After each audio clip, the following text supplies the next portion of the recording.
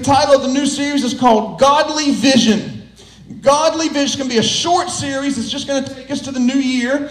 And it's going to take us into our annual fasting that we'll do from the first Sunday to the second Sunday in January.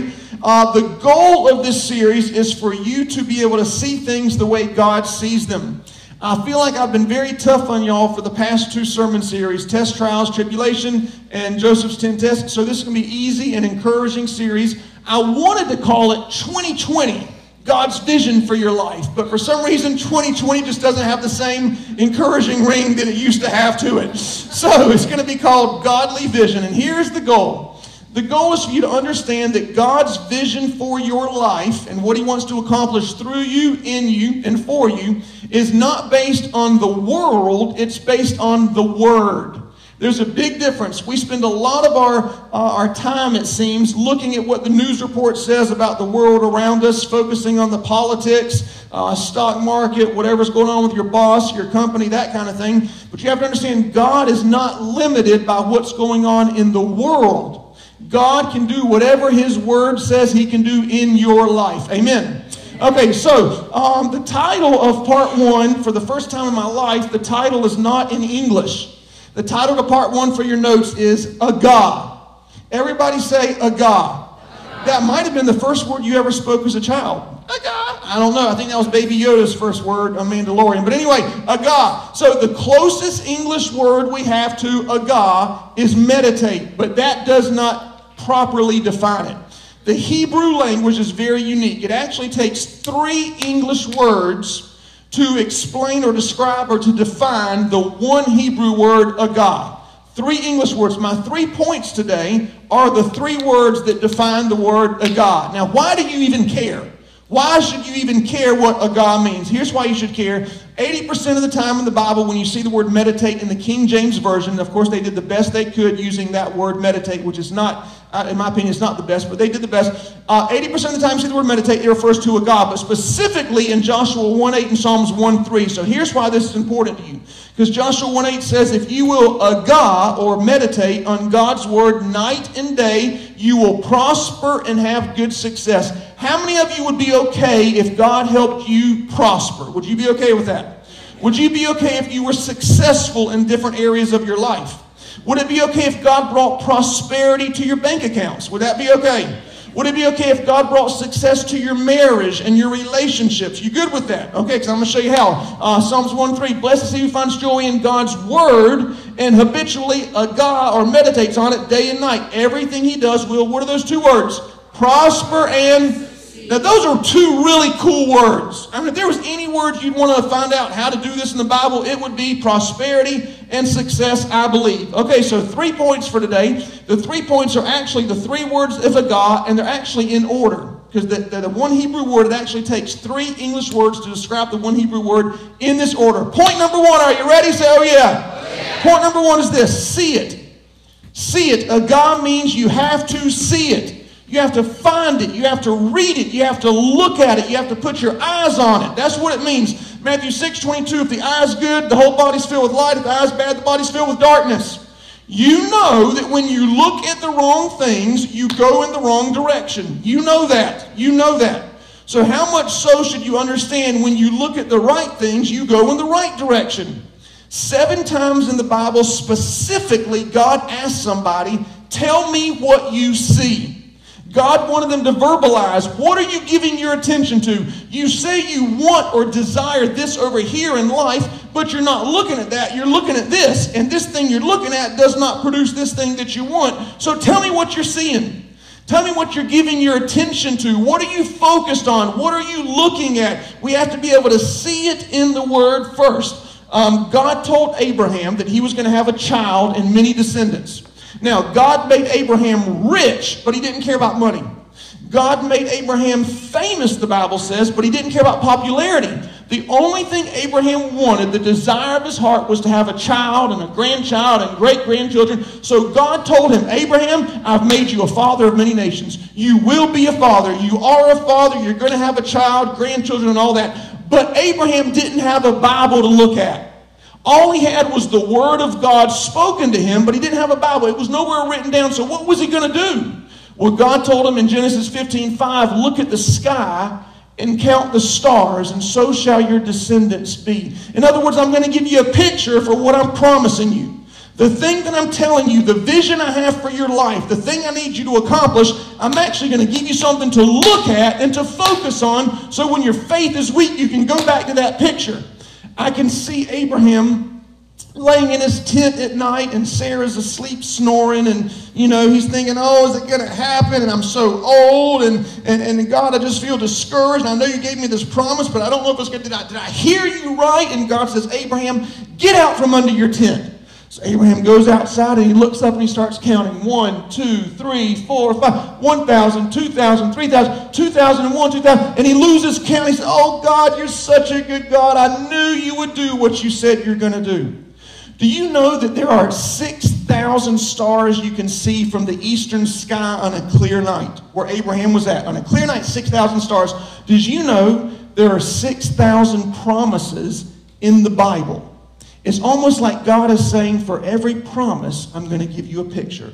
For every promise, I'm going to give you something to put your vision on. So the next day, Abraham would wake up, and he'd look outside, and there'd be sunlight out there. And, of course, he's thinking, oh, God, I don't see any stars anymore. And he goes and checks the mail, and there's a doctor's report in the mailbox. And the doctor's report says, Abraham, that we have not yet invented the blue pills. I don't know if you're ever going to be able to have this child, Abraham. And he said, why don't you research on Google? And Abraham goes to Google, and it says there's nobody your age that's ever had a child on planet Earth in all the history.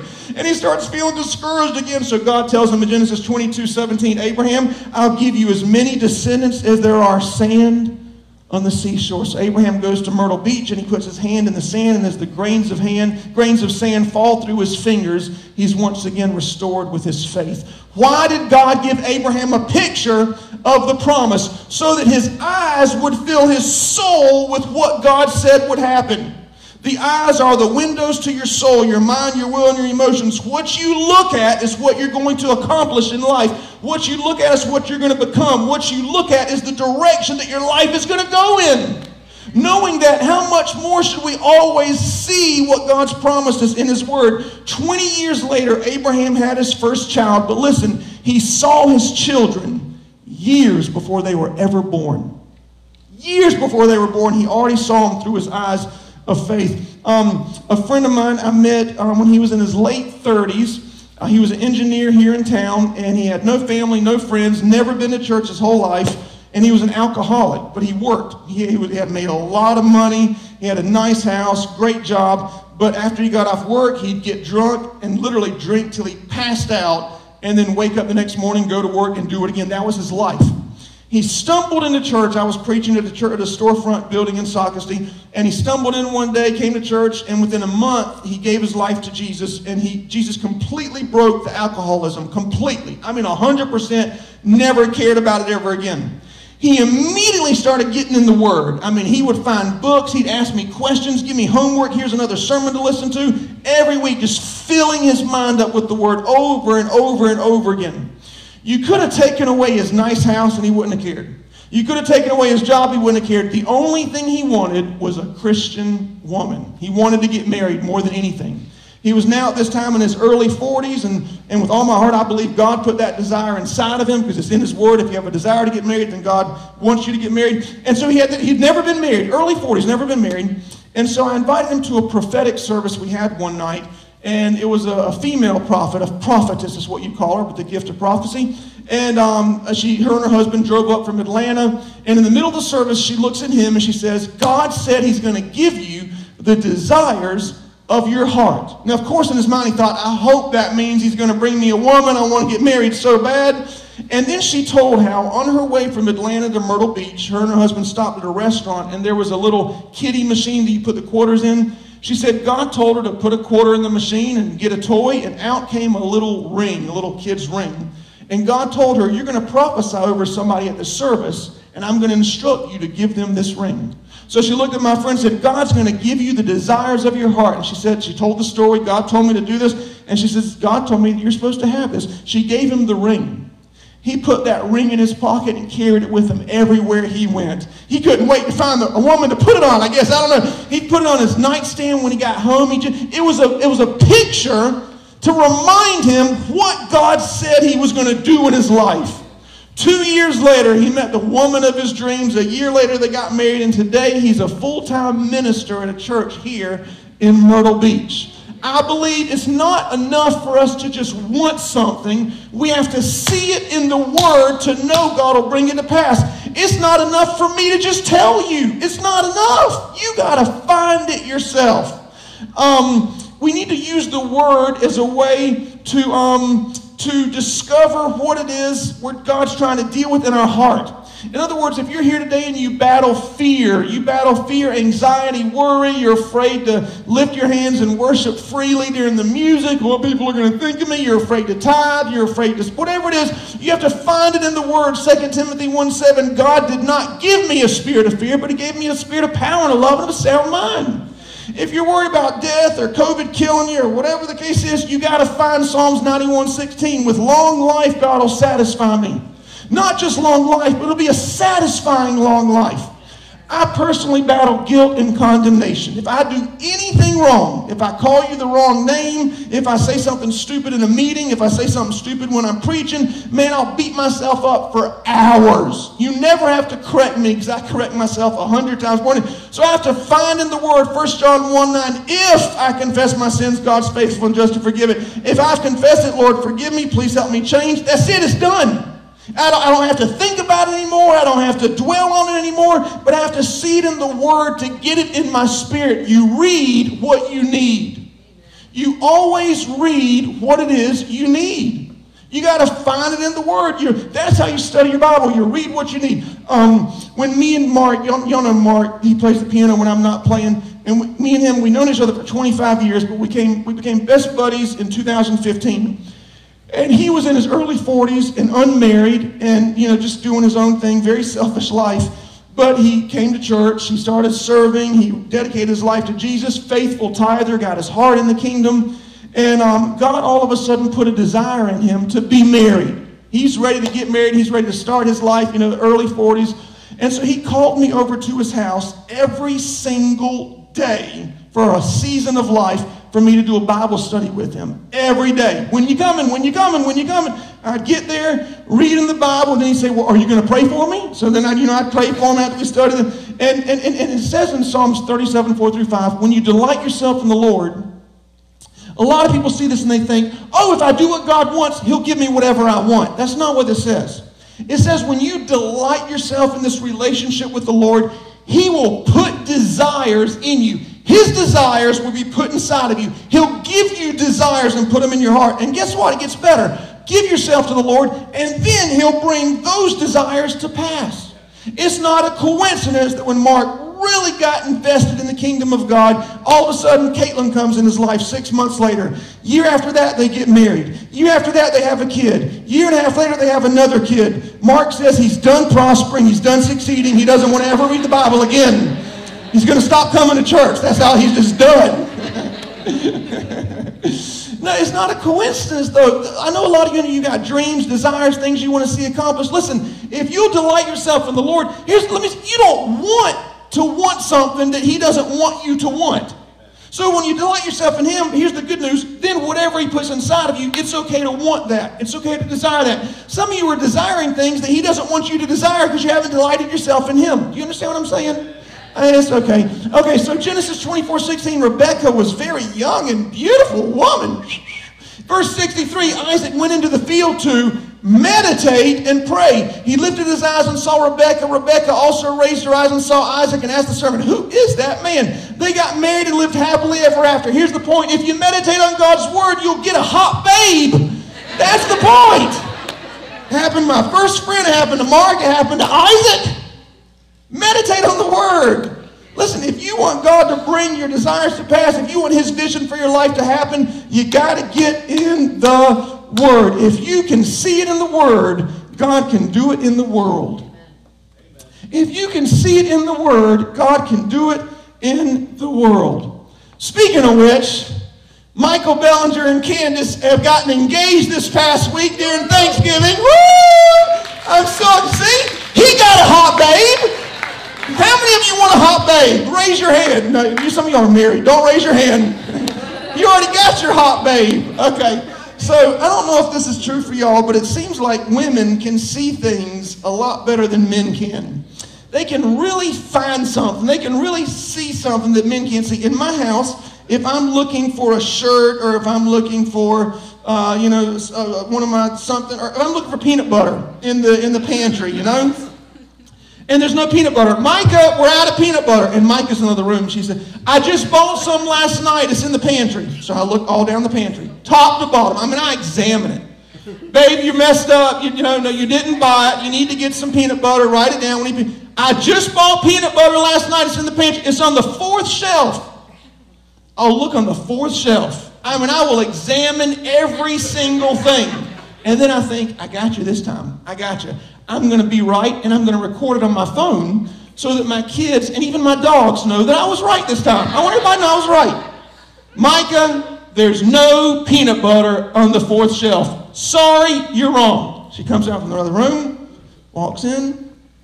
There's the peanut butter, and goes back in the room. Does that happen for y'all? It happens all the time. All the time. Okay. It's not about the depth of your knowledge. It's about the intensity of your search.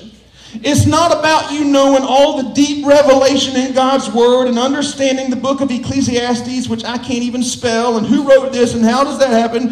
It's not about that. It's about your willingness to spend time with Jesus, to look in His Word to find out what He wants to accomplish in your life.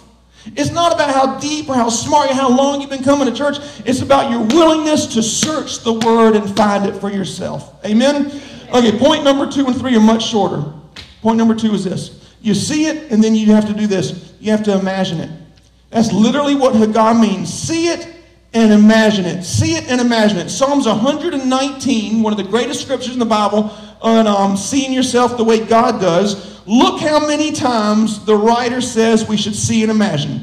Verse 15, I will see and imagine your ways and not forget your word. Verse 23, your servants see and imagine your teachings. Verse 48, I love your commands. I will see and imagine your instructions. Verse 78, I take pleasure on seeing and imagining your commands. Verse 97, how I love your word. I see and imagine it all day long. Verse 148, all night long I see and imagine your word. This is how I learned to preach. I literally thought that everybody did this. When I started, I would read my Bible, then I would just sit back and I would visualize myself in the Bible fulfilling whatever's happening in that particular I literally thought this is what everybody just did. It was just normal for everybody. I have defeated Goliath 1,000 times in my life. I could smell the fear in all the other Israeli soldiers standing by. I can see myself trying on Saul's armor and just realizing it doesn't fit. I see myself pulling out a slingshot, running quickly to the battle line. I've dragged Goliath's sword across his neck so many times. I've stepped in. I can't tell you how many times I've been in a boat with all my friends, and then all of a sudden we see Jesus, and I'm the first one out of the boat walking on water. I've been thrown in the fiery furnace dozens of times by my enemies, but I can see Jesus standing right there next to me, and we walk out together without even smelling like smoke. I've been swallowed by a whale for doing something stupid hundreds of times. I had to repent, and I can see God getting me to my original destination in spite of my stupid mistake. I can see myself in the Word. You got to imagine what God wants to do for you. A true story about this guy who was diagnosed with cancer of the bladder. This was years ago, many decades ago. The doctors told him it was inoperable, and they sent him home to die. Well, he was a Christian. He was in the military most of his life, and he would always be part of the services they'd have there wherever he was stationed at. He got his Bible out, and he found 2 specific scriptures. Isaiah 53:5, by the stripes of Jesus we are healed. And Jeremiah 30:17, I will restore your health and heal your wounds. So this soldier told how he would lay in his recliner every day for 1 hour. He'd get those scriptures out. He would close his eyes, and he would imagine the white blood cells attacking the cancer cells in his body. He'd lay back. He said he'd see those white blood cells strategizing around different parts of his body, shooting guns, doing ninja moves, fighting, warring, and every day he would visualize the cancer cells dying, left one, right one, over and over and over again. For 6 months he did this. He went back to the doctor after 6 months, and they were amazed because they found absolutely no trace of cancer left in his body. Now, here's what you're thinking. You're thinking, wait a minute. You're telling me that my mind can actually cause my body to be healed? Okay, listen. Do you know how many wrong things you've imagined that have caused your body to go in the wrong direction? Every time you lust, you have wrong imaginations. Every time you fear, you're literally imagining the worst case scenario that'll never happen. Some of y'all can lay in bed at night and, well, what if the world explodes tonight? Oh my goodness, how am I going to have my birthday next Friday? What are we going to do? You know, I mean, when you're bitter, when you're angry, when you're upset, you know what you're doing? You're imagining that person that hurt you. You're seeing it in your mind, and then you feel it all over again as if you were right there, as if it happened like it did 20 years ago. Your mind is incredibly powerful. The Babylonians in the Old Testament, remember the Tower of Babel story?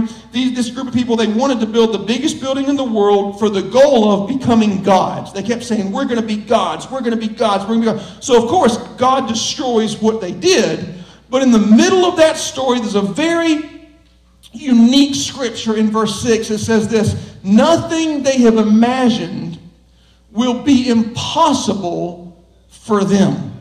In other words, you can accomplish impossible things for the devil, all because of your imagination. Things that somebody would say, man, I can't believe that happened. That's an impossible. How in the world did that take place? Here's how it took place. Your mind. You always go in the direction of your imagination. Knowing that, how much more should we guard what we look at and what we think about? If you keep watching the news like you are, you're going to give yourself a heart attack. Or you're going to be on Prozac the rest of your life. One or the other. If you keep focusing on that horrible boss that you don't like and how they treat you, you're going to have the worst attitude and you're going to be unfaithful and have a lack of integrity every time you go to work. You control the direction of your life by what you put inside of yourself. So, you know, I've told you the story 1,000 times, and I'll tell it 1,000 times again, but my fourth child, my fourth son, Asher, when he was born, when he was 3 months old, the doctors, and it's a horrible amount of details that I won't even tell you on how we actually discovered this, but we finally ended up in USC, and after they did 120 x-rays, they did CAT scans, they did everything. Finally, they did 6 spinal taps. Finally, they did an MRI of his neck, and they found this malformation in his spinal cord. And nowhere in the world has there ever been a child of that small, that age, with a malformation in that particular spot of a spinal cord, so they didn't know what to do. So the doctors told us he's most likely going to die. We just want to prepare you that we don't know what's going to happen. We're going to try to have surgery in, I think they said 2 or 3 months, and we're going to prep him every day, and we're going to research. But, you know, if he makes it to the surgery, if he stays alive till the surgery, once they have the surgery, if he makes it through, he'll be in a wheelchair the rest of his life, and he'll have what they call a swan neck. It's where the neck can never move and is always looking down. So as we're in the hospital, little by little, every day, his body parts are stopped. They stop working as the malformation gets larger and larger. First, one of his legs stops working. Then the next week, one of his arms. Next week, one of his legs. Next week, the other arm. And it just starts going up his body. And he was in constant pain 24/7, screaming, not crying, screaming. The only time he wasn't screaming is when they'd sedate him. So he could sleep, and then he'd wake up, and he'd just constant scream. So one of the last things to stop working was his vocal cords. So even though he's in agonizing pain, he's just looking at us. I think 3 days before the surgery, his eyes stopped working. So here, when his eyes were working, you could see they're in so much pain. He just wants to scream, he can't scream. And then finally, we see the last few times, and his eyes completely close. Our child is literally dying right before us. So when his eyes closed that day, I had this thought. When I was 15 or 16 years old, I played one of my first funerals at this huge, beautiful funeral home. They had a big sanctuary. They had a big room where the family would gather. And there was one like a warehouse section where they sold caskets. And you could walk through, and I was only there because I was getting paid. I didn't know the people that died. They just wanted me to come play the piano or whatever. And so I'm just walking around by myself, and I walk into this warehouse, and there's all these caskets, and they're, $50,000 caskets, $1,000 caskets, and then there's these little 3-foot caskets. I remember asking the person, oh, those are replicas of the big ones that y'all sell so people know. They said, no, those are real caskets. They're for babies. Whenever I was in USC and Asher's eyes closed, I immediately pictured him in the casket. I saw his funeral. I saw my other 4 kids distraught, so upset about what's going on with their brother. I saw myself angry with God. God, I'll never preach for you. I'll never serve you again. How could you do this to me? How could you let this happen? You know, you're supposed to be a good God. And my child's dying. What have I done? What has he done to deserve this? I mean, you wouldn't believe what was going on in my mind. And it was just getting worse and worse. I was angry. I was ready to just die myself. And then all of a sudden, something clicked inside of me, and I have no idea how it happened. I ran to the nurse's station. I got tons of paper, permanent marker, and tape. And this is before there was internet. We had flip phones, so you couldn't look up scriptures. I didn't have my Bible with me. I was 28 years old. And I sat there and all of a sudden brought to my remembrance about 40 different promises in the Word that I heard all growing up as a child. And with every promise, I would write it on the paper and I'd put Asher's name in it. Asher will grow in wisdom and long life. God will heal Asher's wounds supernaturally. By the stripes of Jesus, Asher is healed. Every single one, all over the place. Asher will grow in wisdom and favor with both God and man. The blood of Jesus surrounds Asher at all times. Next. All over the window. I mean, you couldn't even see the paint on the walls. You couldn't see the TV. His bed had it all along the side. The bathroom, it was covered behind the toilet, in front of the toilet. You would have thought, if you weren't a Christian, you would have thought we had literally lost our mind. I can't believe they even let us do that at the hospital. Within 30 minutes, my faith was rising back again, and I saw my son growing up. I saw him talking, walking. I saw him going to school. I saw him playing soccer. Today, he is the very boy that I imagined in my mind 11 years ago. But I didn't do this because I'm a person of faith. I did this because I was a person who was filled with fear. That's why I did it. I did it because I wasn't seeing what I wanted to happen. I did it because I didn't believe God could do it. That's why I did that. We should be able to see more with our eyes closed than we do when our eyes are open.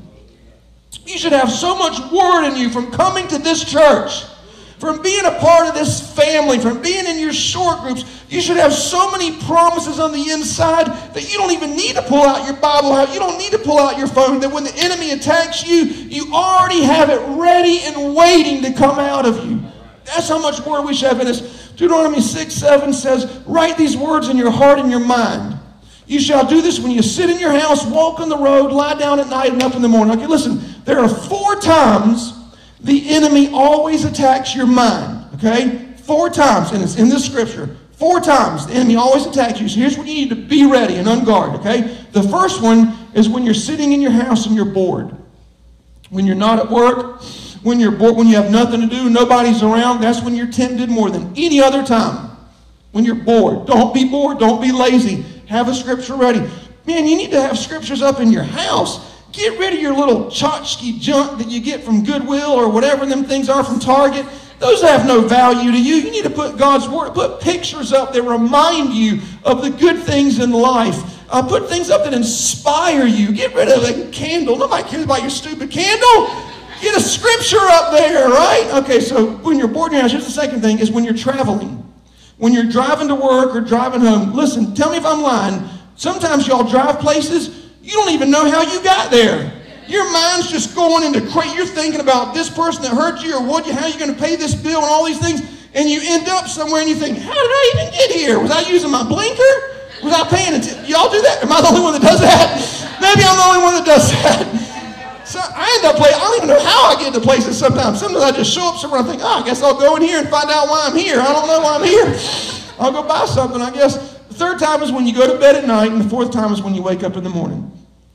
It's right there. When you go to bed at night, if you don't, I'm telling you, just get one proverb, and just put it inside of you. That's all it takes. Prosperity and success, hey God. Number 1 is see it. Number 2 is imagine it. And here's number 3, declare it.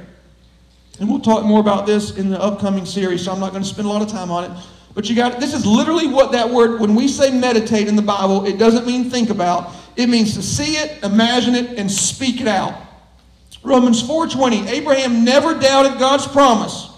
But he grew, remember Abraham's one with the sand and the stars, he grew strong in faith by verbalizing out of his mouth, giving praise and glory to God, fully assured God will keep his word. Every time he picked up the sand, he'd say, thank you, God, for my child. Every time he looked up at the stars, God, I just praise you for being a good God. When we sing in church, man, I wish y'all could get this more than anything else. We don't sing just because we're good at it. We sing because we're trying to get faith stirred up in your hearts. The reason you sing the songs, you don't have to know the tune or you don't have to know the notes. You just say the words. It's because that's how you release your faith. That's the whole point of praise and worship. In fact, that's what it means to pray. If you just want to learn how to pray, all you do is declare God's will. God, thank you for healing my body. God, thank you for healing my child. God, thank you for what you did 11 years ago. You're such a good God. God, thank you for our new building. Thank you for what you're going to do, God. Thank you for all the prosperity and success you're bringing our congregation, Lord. Thank you for healing relationships. Thank you for restoring relationships. Thank you for great marriages, God. Thank you for people that serve you with a whole heart. Thank you, Lord, people that forgive quickly. God, we just praise you because you're so amazing. You're so awesome. You've done so much for us, God. I don't see how people can say these things without it touching their heart. I really don't. I do not see how people can say these things and it not do something on the inside and to realize that they, not because of anything we've done, but because of everything he's done, that we can praise him. We don't worship him because we haven't made any mistakes. We worship him because he's never made a mistake. We don't praise him because we're such good people. We praise him because he's perfect. He deserves every ounce of it. That's all prayer is. It's a true story, and I'll close with this, but this 7-year-old girl named Jamie, her and her family, they lived on a farm, and they had a bunch of cows, and this one particular cow was going to be given birth in a few weeks. And Jamie, for some reason, 7 years old, Jamie begged her dad, Dad, can I have this baby cow? Can this be my cow? And the dad said, Jamie, we have too many cows. We have to sell this one. You know we need the money, and we just can't keep any more here on our farm. We can't do any more. And Jamie begged every day, please, Dad, please, I want this cow. And so finally the dad gave in. He said, okay, Jamie, how about this? All of our cows are brown and like speckled, spotted, brown and white cows. If this cow comes out and it's black, then Jamie, I'll let you keep this cow. But you have to listen to me. If it's like any of our other cows, like the mom, the dad, any of them, brown or white and brown spots, then we got to sell the cow. So she said, okay. They went to church. She was a little children's church kid, and so she put her prayer request on the wall. One Sunday, the teacher had them draw pictures of what they want to. So she'd draw a picture of her black cow, and she'd say every day, God, thank you for my cow. Jesus, thank you for my cow. Thank you for bringing me my black cow. Well, a few weeks went by. The mama cow gave birth. Not only was the calf black, but here's a picture of Jamie and her cow. It's almost like God just stamped the letter J right on the forehead to say, Jamie, this cow belongs to you. How many of you would dare to thank God for your cows that you hadn't even seen yet? How many of you would dare to praise God for the things you know he wants to do in your future? I'll close with this gospel story. It's just a very unusual one, but in Mark 8:22, they brought a blind man to Jesus. And Jesus placed his hands on him, and he asked him the question that I'm asking you today. Can you see anything? Tell me what you see. Tell me what you're focused on. Tell me what you're looking at in life. Tell me what you have your attention on, because you're going to, whatever you see, that's what's going to happen in your life. And so in verse 24, the man said, well, yeah, I see people, but they look like trees walking around. So Jesus put his hands on the man's eyes again, and his eyesight returned. He saw everything just like everybody else saw. You read this and you think, I think Jesus messed up the first time. I think he just didn't get it right. Now, how many of you think that Jesus has messed up anything? Right? He gets it right the first time, every time. So why did this guy see trees walking around like people? Why didn't he just see people? Why was it trees? Understand, the Bible is a spiritual book written to spirits by a spirit. So there's spiritual things in it. It says in Jeremiah 17, verse 8, blessed is he who puts his trust in me. He's like a tree who has no worries and keeps bearing fruit. So we're trees. Isaiah 55:12, all the trees of the field will clap their hands. Psalms 92:12, the godly shall flourish like palm trees and grow as tall as cedars. You know what happened? When Jesus put his hands on the man the first time, he opened up his spiritual eyes. When he put his hands on him the second time, he opened up his natural eyes. Here's what I think Jesus was saying to us. I can heal your eyes, and you can see what everybody else sees. You can see the news reports. You can see the presidential crisis we're going through. You can see all the sickness and deaths. You can see the stock market. You can look at what everybody's looking at. But if you're not healed with spiritual eyes, you'll never accomplish what I want you to accomplish in life. The idea, the goal, the way to find prosperity and success in the vision that God has for you is to see it, imagine it, and declare it. Amen. And that is godly vision for your life, number one.